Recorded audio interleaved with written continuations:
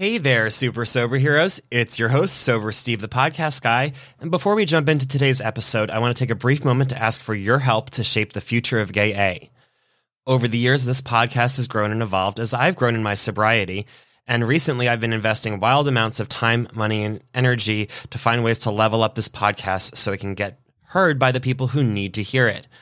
I want to take a brief moment to check in with all of you, though, to see what you love about the current show and what could be better as I'm growing and moving forward.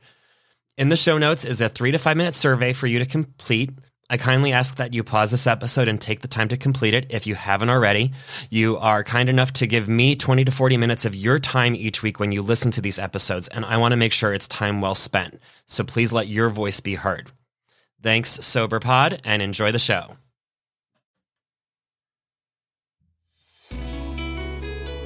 Hi, everyone, and welcome to Gay A podcast about sobriety for the LGBT plus community and our allies.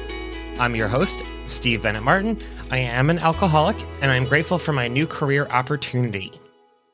As of this recording, I am 239 days sober, and today I'm going to be sharing a couple big changes in my life that relate to my sobriety with all of you.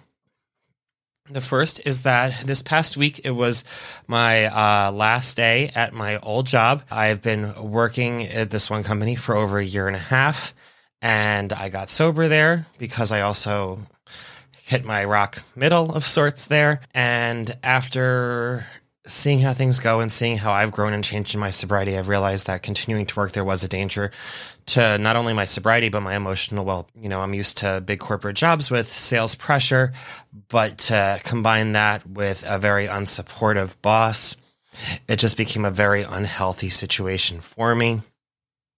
And it relates to my sobriety because I gave my 30-day notice roughly about a month ago with no backup plan, just spending the last month trusting in my higher power that I would land where I'm meant to be, that they will take care of me, that everything will happen for a reason, that I have built up enough connections in our area over the past 10 years of doing this kind of work with seniors, that I would find the right position at the right time for me. And it was hard making that leap of faith, but it did pay off. As of today's recording, I am starting my new job as part of the Wayforth family. So I'll be taking my senior living experience and transitioning into a role where I'll be personally helping seniors move from their one home to their next home.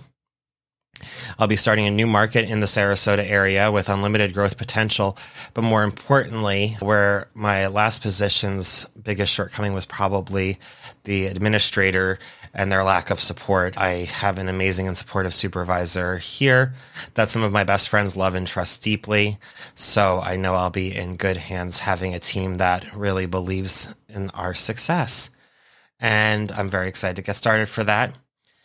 In addition to my day-to-day career that pays the bills, I also have started leading a weekly night meeting at my 12-step meeting because my 12-step meeting meets 7 days a week. I now lead on Wednesdays, and it's been an amazing part of my sobriety, being able to do service and pay it forward to newcomers. I've been helping out with other service positions over the past few months, from co-hosting and doing kind of the back end and greeting, but this is now like the chance for me to be the face of the meeting that one day a week.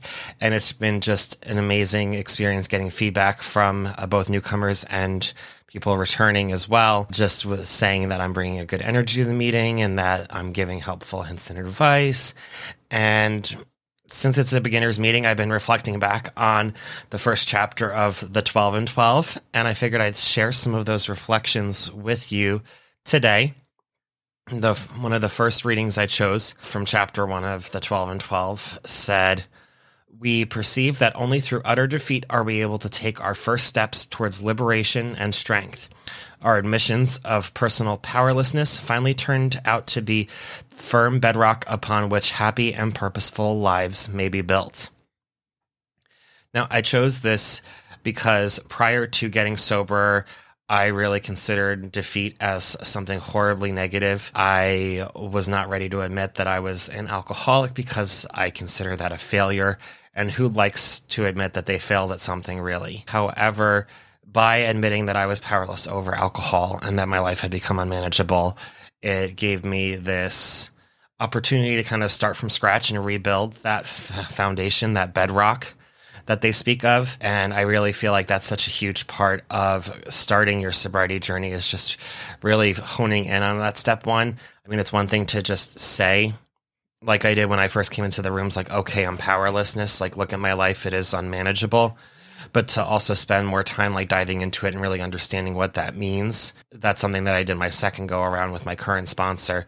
And that really helped give me this firm understanding of what it means, not only to have defeat and powerlessness over alcohol, but also just to make sure that I understand like the consequences that would happen if I was to drink again. When people have relapse as part of their story, the one thing I hear from them all the time is that they didn't relapse when they were going to meetings, participating in their sobriety, working the steps, working with their sponsor, doing service.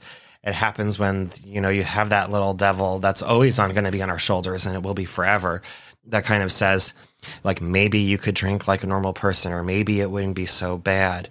That's been what I've heard from my experiences, at least. And I know that I've gotten to the point where I fully believe that if I were to ever drink again, it wouldn't be because I think that I'm a normal person that can get away with it. It would be me just sinking into the oblivion, knowing that I can't, and not caring, because where my life is now and how far it's come since getting sober, I can't imagine going back to what it was like before. And another reading that I chose was from the same chapter, and it's, by going back in our own drinking histories, we could show that years before we realized it, we were out of control, that our drinking even then was no mere habit, that it was indeed the beginning of a fatal progression. And obviously, being part of the same chapter, they do relate to one another pretty well and closely. I know that it is a fatal disease that I have with alcoholism. It is something that I always say that I hit kind of a rock middle of sorts, because it never, like, it could always have been worse in theory.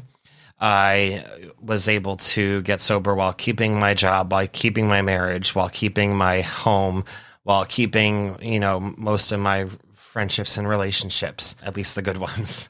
And, with all of that, though, it doesn't mean that it wasn't getting worse, and that I didn't see in hindsight what the writing on the wall was like. The very first moment that I ever got drunk, it was an amazing experience that I kept on chasing, but every single time after that, it got a little worse. It was a progressive disease. And the longer that I drank, the worse it got. There were periods where it kind of leveled out, where it's not like every single time it got worse, but it never got better. It only stayed where it was, or it got worse. So if you look at that kind of graph of what my drinking career was like in terms of progression and happiness, it was less and less with each drink, or just kind of wallowing for periods of time when I was able to say no a little bit better than I could other times. But every time that I drank, there was never enough, and I craved it more and more the longer I drank.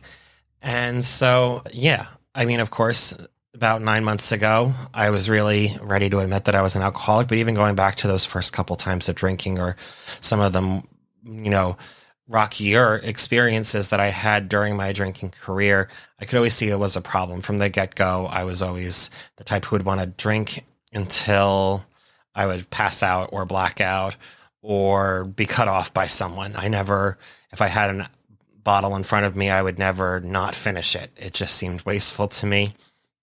And so, I was never able to drink in moderation. Happily, I was never able to, say I'll have 2 and then stop, and have that actually be 2 and then actually stop.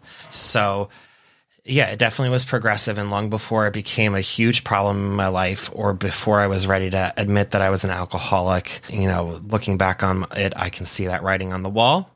And that's part of the reason why I have to admit that I am powerless over it, that I do have that defeat.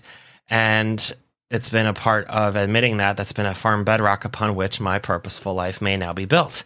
And I really feel like I've been building it brick by brick, and I look forward to continuing it. So I'd like to thank you all for listening. You've been a huge part of my sobriety and building that bedrock. Please make sure you rate and review if you've found this information helpful.